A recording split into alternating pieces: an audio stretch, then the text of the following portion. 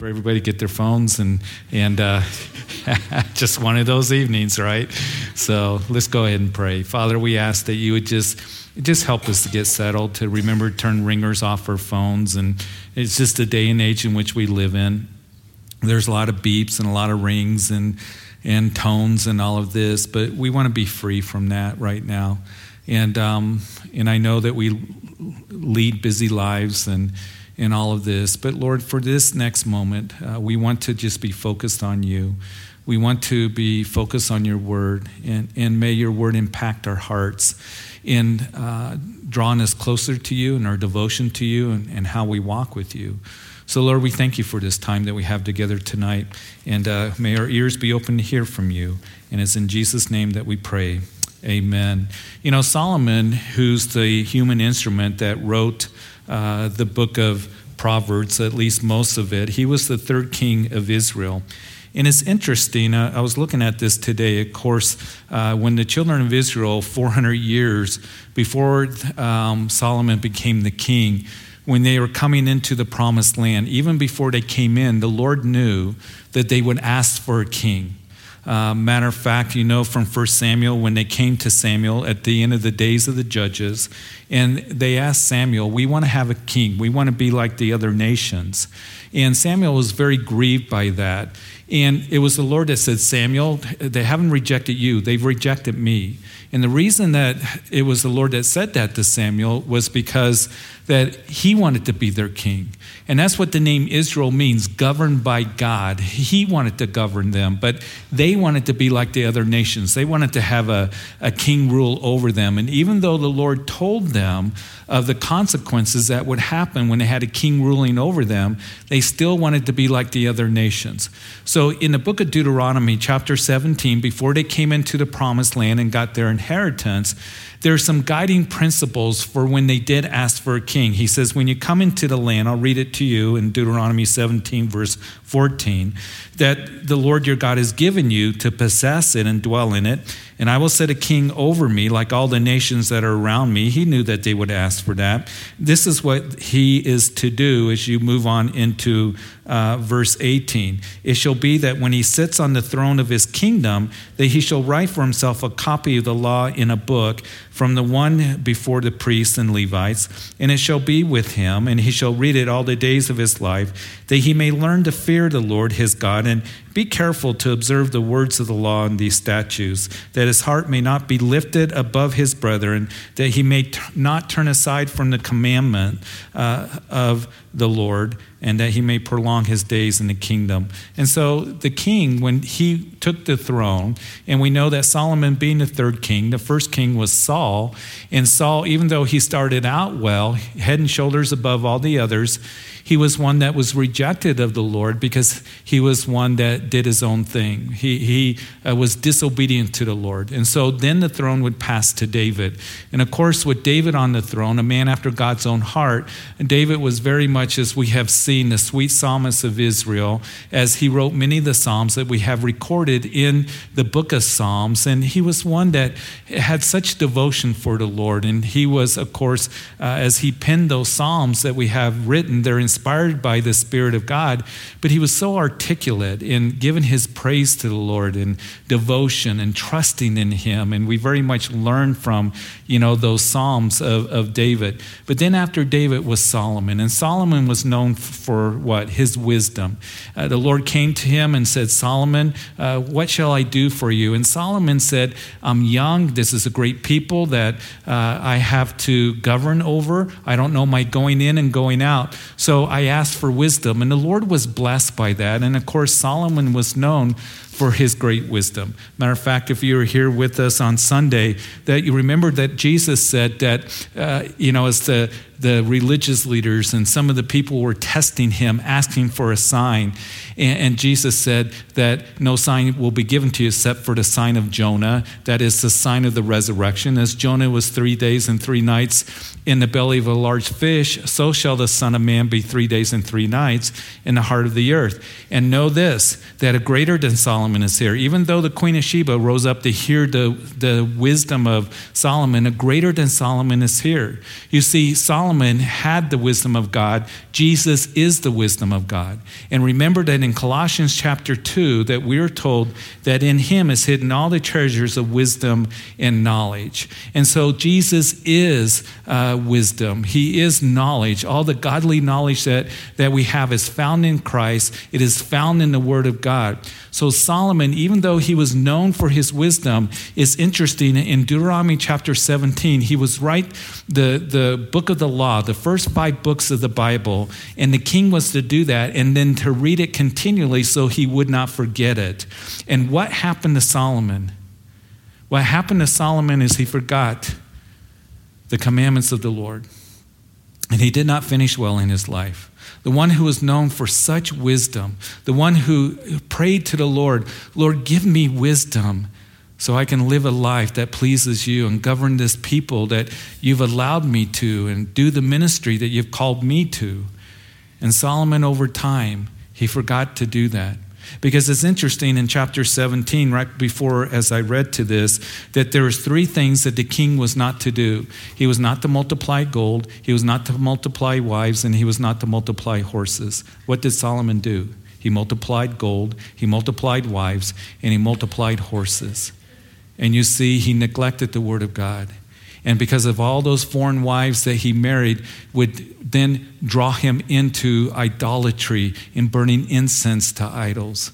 I want to make this point. Listen, don't ever think that you can stop studying the Word of God and it's going to be okay.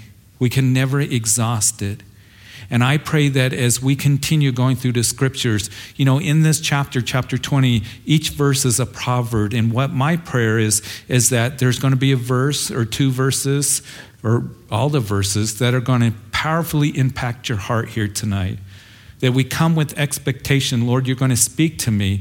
So you're going to show me how I can be more devoted to you and how I can better walk with you because I was here listening to the Word of God. And that we would continue with the Word of God. We wouldn't get lazy spiritually, that we would know that the Word of God is going to increase our faith and mature us in the Lord. And it is good for us so we don't forget what the Word of God has to say. In the book of Proverbs itself, you can never exhaust what the book of Proverbs declares to you and to me. So let's get into the book of Proverbs as we get into chapter 20, verse 1. Wine is a mocker and strong drink is a brawler, and whoever is led astray by it is not wise. Now, isn't it interesting that the Bible tells you and me that wine is a mocker and a brawler? Not that it might be, not that it could be, but it is. And the Bible has a lot to say about being filled with wine, the warnings against it. And I understand that in our Christian liberty, that perhaps you might think that I can have, a glass of wine, I can have a beer, I do that, and especially with the holiday season coming, as you gather with friends and with family and you have dinners and stuff, you're going to have a glass of wine, you're going to have a beer, whatever, guys. You feel like you have that liberty, but I just want to say be careful. And that's what Proverbs is saying to us because we are told in Scripture, in Ephesians chapter 5, that we are not to be filled with wine. Paul writes to us and he says, listen, make sure that you walk circumspectly, that is carefully, and don't be unwise, and redeem the time for the days are evil. And he says, don't be filled with wine, but be filled with the Spirit. And you see, we don't want anything that's altering our minds to where we can't discern what is holy and unholy, what is clean, what is unclean. Just as it was there, Aaron, in the book of Leviticus, that was told that you, Aaron, and your 2 sons, make sure that when you go into the tabernacle, that you're not intoxicated with drink. That you can discern what is clean and unclean, what is holy, what is unholy. And you see, we want to be filled with the Spirit. And I know for me as a pastor, as an overseer, as 1 Timothy chapter 3 declares to me that I'm not to be given to wine. So I don't give myself to wine. I just won't do that. But in your liberty where you feel like you can do that and you can handle that, I just want to say, be careful. Don't be filled with wine. Make sure that you're not led astray by it, because I know that you know that alcohol destroys. And it has destroyed so many families. It has destroyed so many marriages. It can be bad news. And we see it all the time, don't we?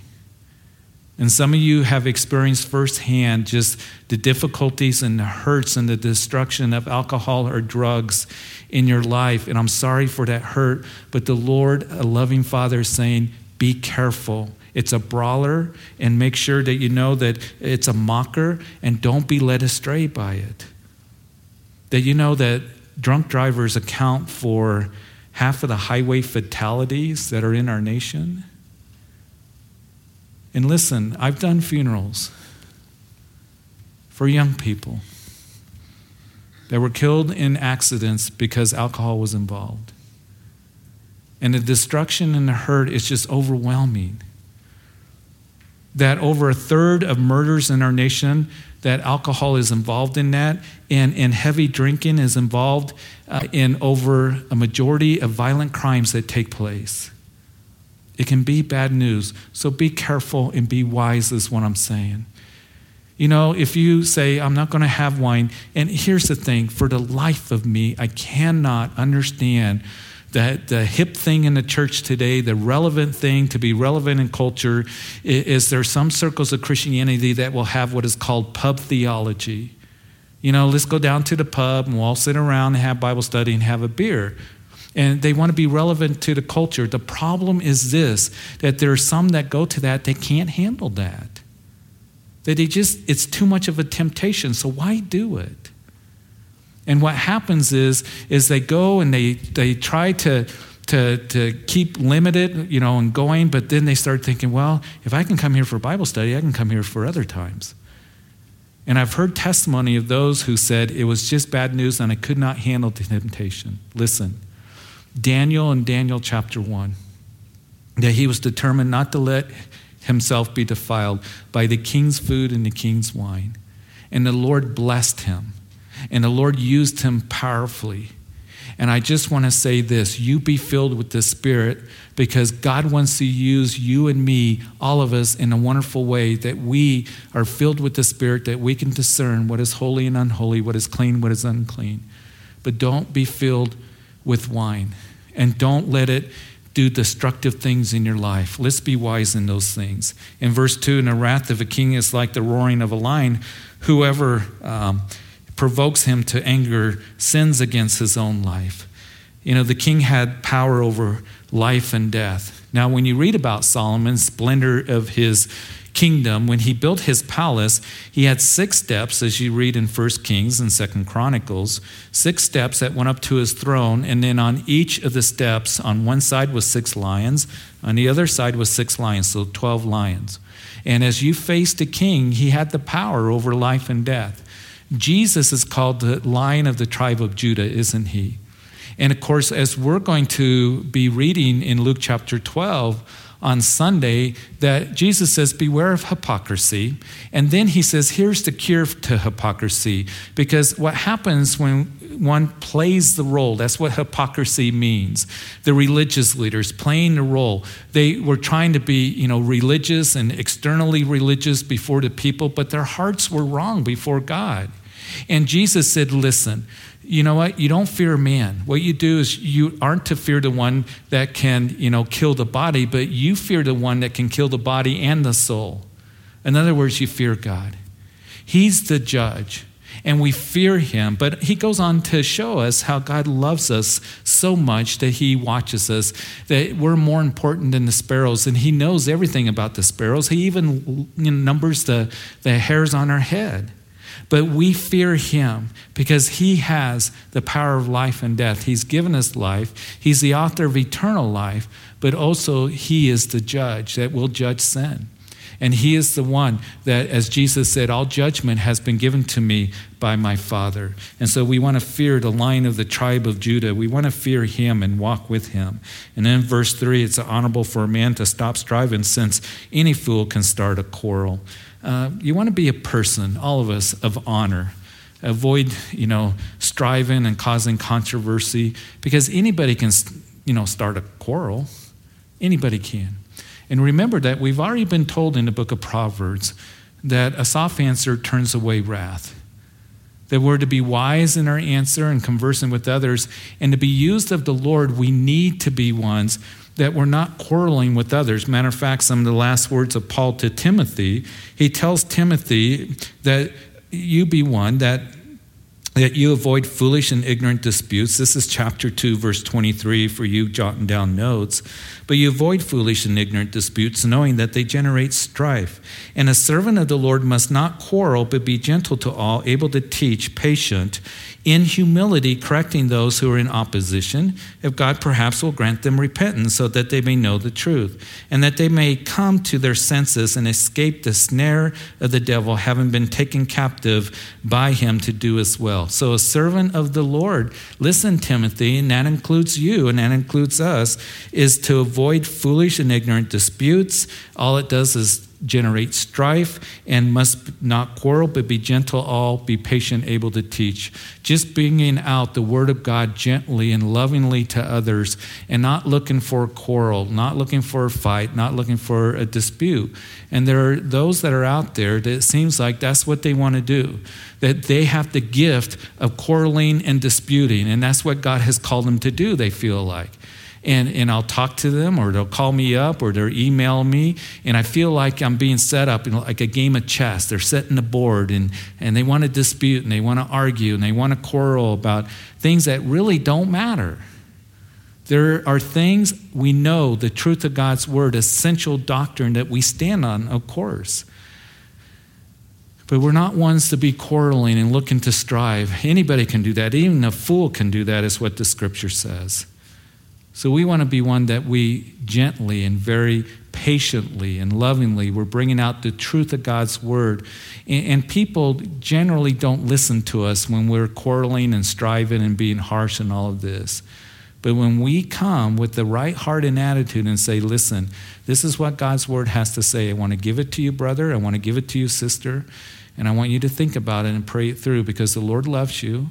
And his word is true, and this is for you. They're going to be a lot more open to it than if we just come blasting away double barrels, just trying to cause strife and quarreling and arguing and all this other stuff that can happen in the body of Christ. And so we want to make sure that we're wise in the things that we say and led by the Lord. In verse 4, the lazy man will not plow because of winter, and he will beg during harvest and have nothing. Remember, we reap what we sow. And if we are sowing to the Spirit of the Spirit, we're going to reap to everlasting life. But I was thinking about this. The lazy man will not plow because of winter. We don't want to be lazy spiritually. We want to keep praying. We want to keep, being in the Word. We want to keep seeking the Lord. We want to keep being devoted to the Lord.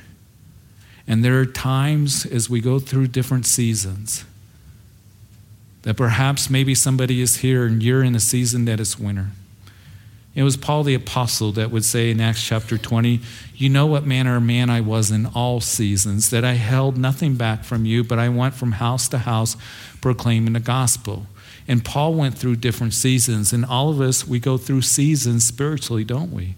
There are times where it feels like spring or summer, where there's growth in us and we're really, on fire for the Lord and excited, and things are warm spiritually and growing, and there's life. But there are other times where it can feel more like fall, where the Lord says, I need to knock some leaves off of you, Jeff. And there's the winds that start to blow, the winds of adversity that comes, and maybe even winter where there's a coldness. Almost feels like a deadness. But I have learned this, that whatever season that I'm in presently and spiritually, that I'm to keep sowing, and I'm to keep praying, even when I don't feel like it, and keep in the Word, and keep trusting the Lord, and being about the things of the Lord. And I know that as I do and as you do, that we're going to reap unto everlasting life. And if you are here and you're in a season where it feels cold in your heart, I want to encourage you, because spring is going to come. But you got to keep sowing. You got to keep moving forward as hard as it is and the little steps that you can make. Keep calling out to the Lord. Keep looking to him. Keep in the Word of God. Keep seeking him and crying out to him. And you're going to see that he's going to bless you. And then in verse 5, counsel in the heart of a man is like deep water, but a man of understanding will draw it out. You know, we draw out truth and wisdom from the Word of God. And that's why it's important. Hey, when the king goes, make sure that he writes the Word of God. And there's something about, I don't know about you, but with me, that I like to write things out because I remember them a lot easier. A lot easier if I type it out. Some of the guys make fun of me because I still handwrite my notes. I've always done that. And the reason is because I like to write it out. I remember it. It does something. So the Lord was, really given a good principle there of the king is to write it out and then to read it and to remember it. But it's not just up here. It's in our hearts as well. And so I encourage you, take those notes as you come to Bible study. As you do your devotions, you take those notes and you write it and then get it in your heart. And then, as we're going to see on Sunday, the Lord says that the Holy Spirit will recall what you should say and how you are to minister in that time that you need it. And the Lord will draw out from your heart those things, the truth of God's Word that's going to refresh others. It's like a deep well. For refreshing water that is coming up, for you to be used of the Lord when you need God's promises and word for yourself, but also to bring it out from others as well. I think that's one of the keys even of counseling, is we point people to the wonderful counselor, Jesus Christ, but even in conversing and counseling, I'll listen, and sometimes I'll say very little. I'll just ask them questions. Parents, this is what you do with your kids, don't you? When they do something wrong, for example, that you ask them, do you think that was right? And they'll start answering, because a lot of times people know what the answer is, and you can draw it out from them and just spend a little time with them and helping them understand what God's Word has to say. And a lot of times people will come out with it and they'll answer their own questions. They'll begin to solve their own problems because you're drawing out from them the Word of God that's already been placed in their hearts. And it's wonderful to be able to do that. So it's like a refreshing water, like a deep water, but a man of understanding is going to draw it out, not only for himself, but for others as well. And then in verse 6, most men will proclaim each his own goodness, but who can find a faithful man? Verse 6, as it says, men will proclaim each his own goodness. It reminds me of the political process we just went through. Politicians, they like to boast what they can do, and they're going to be the best candidate, and that's all part of it, right? That's just the political process. But for us as Christians, you see, God is not just looking for people who are all talk and no action. We hear a lot about, I'm going to be a man and woman of faith, and that's great. And God is looking for men and women of faith. But he's also looking for faithful men and women. Men and women that are just going to be faithful to him and to serve him, to be used of him. And what my hope and prayer is that we wouldn't just go around boasting about, ourselves, as Christians, but people would really see it in our lives. You've heard the phrase that, preach the gospel and if necessary, use words. And how we live and our conduct and our daily business and how we talk and our behavior, all that. Are we being faithful men and women to God? Just desiring to please him with our lives and to walk closely with him. And it blesses the Lord so much, and he desires to help us to be, ones that do that. So, the men will proclaim each his own goodness, but who can find a faithful man? I know that the Lord can find faithful men and women right here at Calvary Chapel, Greeley. Just keep walking with him, being true to him, learning of him. And then verse 7, the righteous man walks in his integrity. His children are blessed after him. This is such an important verse. Parents, underline this, and grandparents. And I always tell kids that it's a blessing to have godly parents that they can pattern their life after. And the Lord looking for faithful men and women, looking for men and women who are going to walk in integrity, godly integrity and character. And integrity is doing what is right when no one is watching you. That's what integrity is. It's doing what is right in God's eyes when no one else is watching you. And as you and I, parents and grandparents, as we have influence to nieces or nephews or whoever it might be, in the workplace and other family members, as you walk in integrity, you're going to have such a godly, positive effect on your children, on your grandchildren, to others in your life. It makes a huge difference. It will bless your kids because our kids watch us and they learn from us. You know, one of the things talking about, being filled with wine, one of the things that Sue and I chose to do is we wouldn't even do that in front of the kids because I didn't want the kids growing up thinking, I can't wait till I'm old so I can start drinking. And again, in our liberty, you might think we can do that, but we just wanted to walk in godly integrity in those things. And we want to talk to them about the things of the Lord when they do wrong and deal with their hearts. But they need to see it in us, parents. I get parents that come here and they say, well, we're going to bring our kids because we want them to learn some religious things and morals and all of this. And that's great. We're going to do that. But what about you? Because if you go home and they're seeing a compromised life and a sinful and carnal life in us where we're not being faithful men and women, then what's going to happen is they're going to get a mixed message. And they're going to learn from that. Parents, you have the greatest influence on your kids. So walk in godly integrity and character. And as you do, your kids are going to watch, and grandkids or whoever it might be that's linked to you in your life. And you're going to have a godly effect on them. So a very important verse, the righteous man walks in his integrity, his children are blessed after him. In verse 8, a king who sits on the throne of judgment scatters all evil with his eyes. Solomon had great discernment and got to the heart of the matter. And the wise action and good action that's according to God's word is going to disperse evil in our lives. And who can say, I have made my heart clean, I am pure from my sin? There's only one that can say that. And that's the person who has come to Jesus Christ, as he washes us clean by his blood, because all of us have sinned.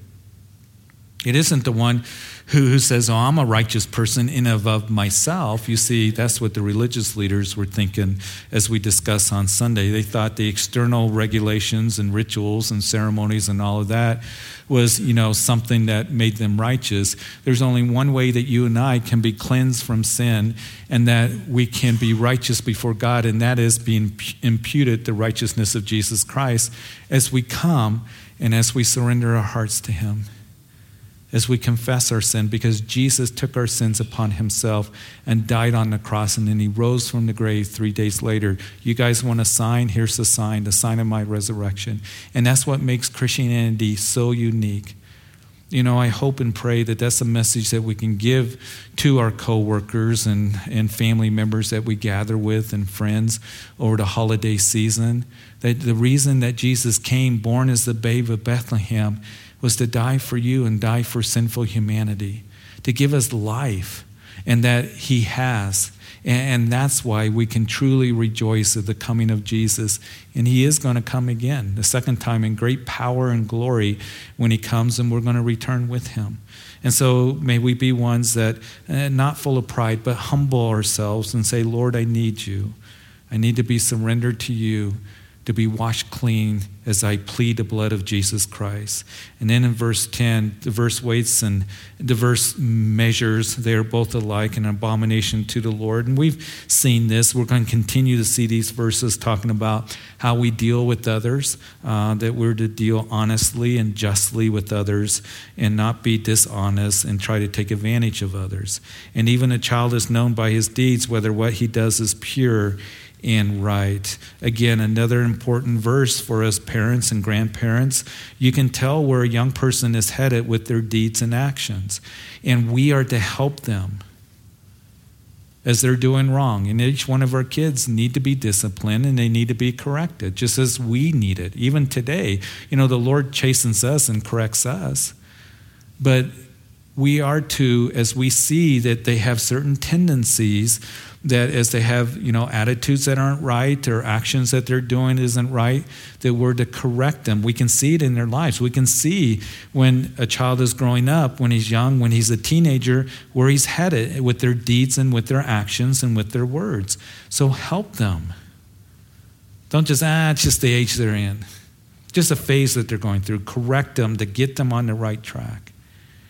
And that's so important for us as parents to be able to do that, to bring that godly instruction and admonition to them, as we are told in Ephesians chapter 6 to do that, to raise them up in the ways of the Lord. But don't ignore it. Don't ignore it. Say it's just a phase that they're going through. Deal with their hearts and help them and correct them to get on the right track with the Lord. Talk with them. Set them down and just talk to them about the things that they're doing, and to tell them that, if you continue, it's going to bring hurt in your life and it's not going to be good. And then as we continue here in verse 12, that the hearing ear and the seeing eye, the Lord has made them both. Spiritually, we need to see and hear. We again talked a little bit about that, as Jesus in Luke chapter 11 said that if you have a bad eye, that is spiritually, then it affects your whole body. There's darkness that's there. I like Paul's prayer. I mentioned it on Sunday in Ephesians chapter 1, after he tells us all the spiritual blessings that we have in the heavenly that are ours as Christians, being forgiven, and we've been redeemed, and we, have an inheritance, and we've been chosen, all the spiritual blessings. And then he breaks out in prayer for the church. And as he prays, he says that I pray that your eyes may be, come to be enlightened in the understanding what is the hope of your calling, that is the hope of heaven, that you are the inheritance to God. That amazes me. But your eyes may be opened to understanding the truth of the blessings that you have in Christ, and the hope of your calling, that is heaven awaits us, and that you are God's inheritance. Now, we have God's inheritance, don't we? That we have the heavenly riches that will be ours. It's so wonderful. He mentions that in chapter 1, but then he says, what is the inheritance of the Father, which is you? You and I are his inheritance. And I think, really? Because I feel so worthless at times. But the Lord says, you're so important to me that you're my inheritance. It's how much I love you and care for you. So here as we want to have our eyes open and our ears open spiritually to hear from him, to be able to see clearly. In verse 13, do not love sleep, lest you come to poverty. Open your eyes and you'll be satisfied with bread. Again, talking about opening up your eyes. And, you sleep all day, you're going to be hungry at night. Talking about laziness.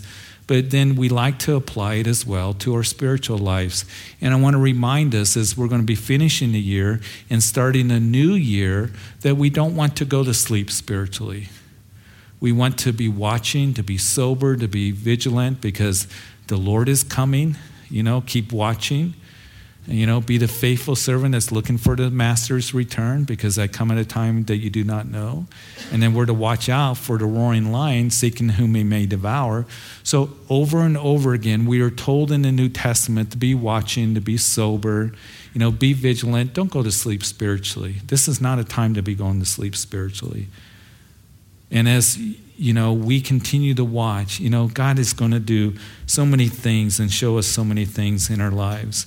And then in verse 14, it is good for nothing, cries the buyer, but when he has gone his way, then he boasts. Garage sales, right?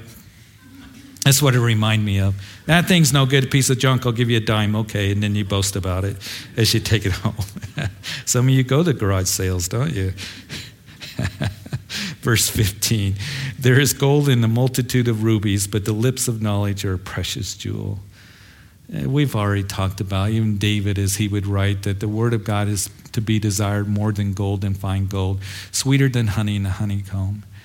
What a precious thing to be able to speak with praising lips and with the word of God, what a precious jewel that it is. Able to speak truth and the love of the Lord to other and godly wisdom to other. I hope that you see that as something very precious, because it is precious in the Lord's eyes, and it's a blessing to others as well. And then in verse 16, take a garment of one who is a surety for a stranger and hold it as a pledge when it is for a seductress. And so talking about collateral, getting some collateral. In verse 17, bread gained by deceit is sweet to a man, but afterwards his mouth will be filled with gravel. And there may be pleasure for a time in deceit and sin. You may think that you got away with things, but the end of it is not going to be pleasant. And again, Colossians chapter 2 tells us that don't, be deceived. Don't be cheated by empty deceit. Don't think that if I do it the world's way or what, people are telling me to, that's against God's word, that is not according to Christ. You're going to get cheated, and it's going to end up not being pleasant. It's going to be bad news. So we want to make sure that, again, we're being faithful to the Lord and how he tells us how we are to live and how we are to minister to others. And you may be deceitful and getting gain, but after a while, it tells us you're just going to be eating dirt is what you're going to do. In verse 18, plans are established by wise counsel, wage war, verse 18. So before we venture into anything, it's good to get counsel from the Word of God, and it's good to get wise counsel from, godly, friends, brothers and sisters in the Lord, that there's safety in a multitude of counsel. And then you do battle with prayer. Because sometimes when you're doing something for the Lord and desiring to please the Lord, it's a battle, isn't it? And you can feel it. Oh, I want to do this. I want to step out in this. And it just feels like a battle because the enemy comes against us. So you wage war with prayer and seeking God's word and getting counsel, and your plans will be established by that. In verse 19, he who goes about a talebearer reveals secrets, therefore do not associate with the one who flatters with his lips. Be careful of the one who likes to flap their lips and tongue wag and talk about people and all of this. And what is interesting here is Proverbs is telling us that the person who gossips will at times use flattery. A person who uses flattery can be a gossiper. But I want us to remember this, that any person, because we live in a society that we like gossip and the juicy news and what's the latest news about this and that person in this situation.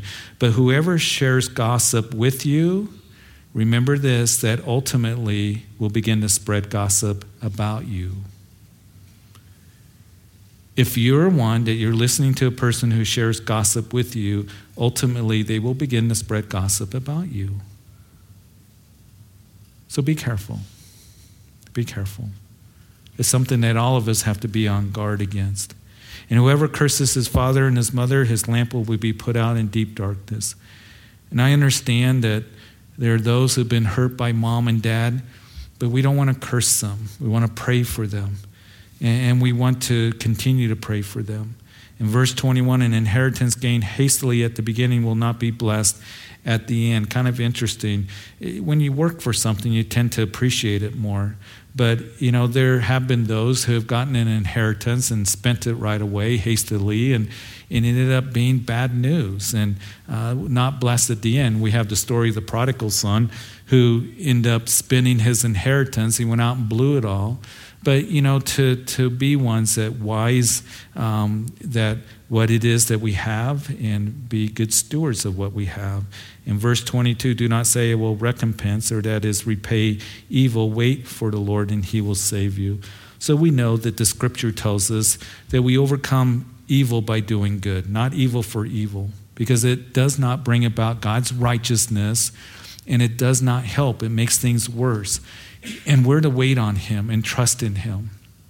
And as we call out to him, and even as, in the Psalms, you remember as we went through the Psalms, David talked about that he wasn't going to, repay evil with evil, that he was going to wait on the Lord, and Lord, you're my defense, you're my refuge, you're my strength, he was everything that David needed. And the Lord did defend David and helped him, and he will to us as well as we do what is right. Here's the key for us, that don't let others determine how you're going to react. Let the Lord determine. And when you've been done wrong, don't repay evil for evil, but repay evil and overcome evil by doing good and waiting on him and letting him work. And then as we continue in verse 23, diverse weights are an abomination to the Lord, and dishonest scales are not good. And a man's steps are the Lord's. How then can a man understand his own way? And we may not always understand what the Lord is doing, but we can trust and rest in him, can't we? And we're not to lean on our own understanding, but in all that we go through, that we acknowledge him. Trust in the Lord with all your heart. Lean not on your own understanding. In all your ways acknowledge him, and he will direct your paths. And sometimes the Lord is directing us as we make the plans, but the Lord directs the steps, as we've already also seen in the book of Proverbs. That as we're stepping out day by day, step by step, we may not exactly know where the Lord is taking us. And a lot of times he'll take us in a direction that we weren't planning on. But we can trust in him, that he wants the very best for us as we're traveling with him, as we journey with him. So look to him and lean not on your own understanding, but acknowledge him in all your ways, and he will direct your paths. Remember Proverbs chapter 3, verses 5 and 6. And then in verse 24, that we read, verse 25, that is, it is a snare for a man to devote rashly something as holy and afterwards to reconsider his vows. And of course, Jesus talked about, let your yes be yes and your no be no. You don't need to say any more than that. But sometimes what can happen is Lord, and we have these rash promises and vows and oaths that we give to the Lord. And Lord, if you get me out of this jam, I promise I'll read my Bible every day for an hour, or, I'll do this. And we make these rash promises to God or vows to God. Just let your yes be yes and your no be no. And we don't have to make those rash vows to the Lord. And here it says that, it's a snare to a man to do that, and afterward to reconsider his vows. In verse 26, a wise king shifts out the wicked and brings the threshing wheel over them. So dealing with the wicked in a just manner is what it's talking about. And the spirit of a man is the lamp, verse 27, of the Lord, searching all the inner depths of his heart. And again, talking about the spirit of a man, what's inside your heart, that's the lamp. That's the lamp, and he is the one that really knows the inner depths of our hearts. He's the only one that really does. And here's the good news that we're going to talk about a little bit on Sunday, but what's inside of you is going to be illuminated from you.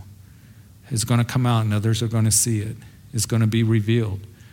And he's going to talk about that. If you have hypocrisy, you don't want hypocrisy because that's going to be revealed. But if you're living for the Lord and loving the Lord, it's going to be revealed. It's going to come out from you. He knows the inner depths of the heart. And that's why it's important that we say, Lord, here's my heart, search me and try me like David did. See if there's any wicked way in me and lead me to the way everlasting. In verse 28, mercy and truth preserve the king, and by loving kindness he upholds his throne. That's something that Solomon's son did not remember. And Solomon's son used hard, tactics and strong-armed everybody, and he lost 10 of the tribes as the nation split. And then verse 29, the glory of a young man is their strength, and the splendor of the old man is their gray head. So young guys, you're strong, but we're wise as older guys, all right? So remember that. And let's pass that wisdom down to the younger guys, okay? Let's pass it down to them and bless them. And then verse 30, blows that hurt cleanse away evil, as do stripes the inner depths of the heart. Give people truth. Sometimes it's not easy. Sometimes it's not easy. And sometimes truth hurts. But there's more hurt if we don't give them truth. Sometimes it feels like I don't want to hurt them in saying that. Have you ever felt that way? I'm sure that probably most of you, if not all of you, have. But we're to give truth out of love. And it may seem like it's a blow to them. It hurts them, but they need to know, hey, brother, sister, because I care about you and because I love you, this is what I need to say. And hopefully it will help them and they'll receive it and be blessed by it. So Father, we thank you for this time in your word and these Proverbs, so much that is here in just this one chapter.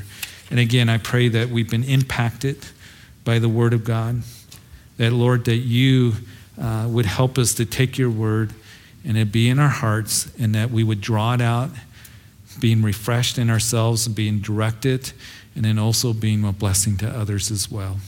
So Lord, thank you for tonight. And I thank you for this season of Christmas as Thanksgiving is now over and we're heading into December.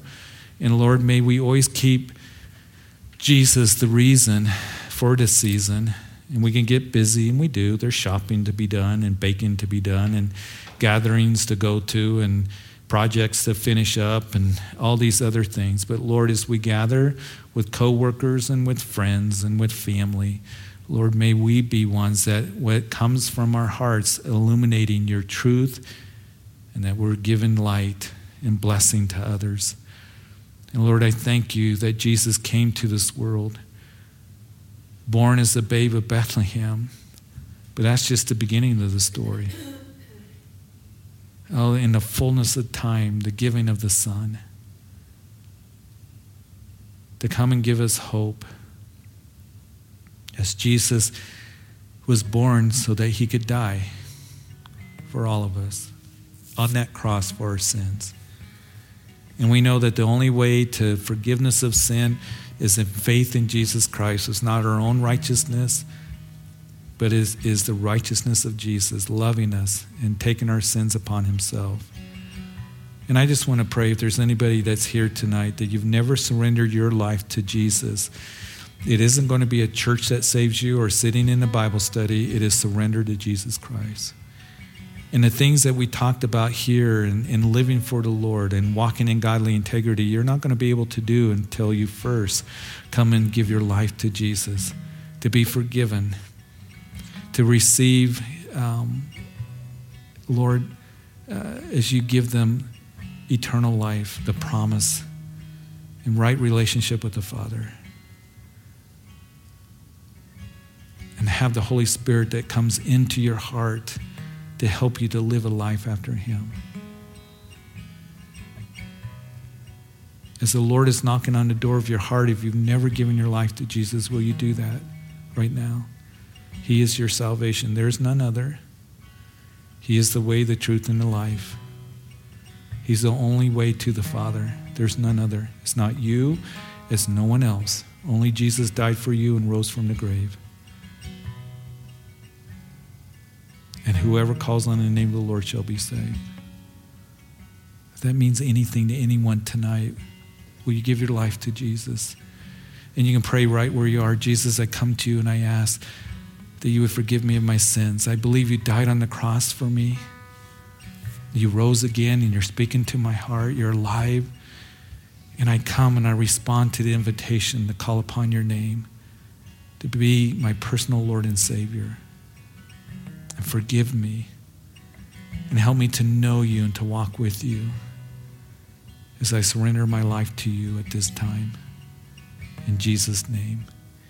And if anybody prayed that prayer here tonight, or if you're listening on live stream or on the radio later, that give us a call at the church or come up if you're here. And just, I want to pray with you and encourage you in any way that I can. Make sure that you have a Bible. But Lord, I thank you for tonight. I pray that you take us all home safely. We look forward to meeting again on Sunday. And it's in Jesus' name that we pray. Amen. Amen. Would you please stand?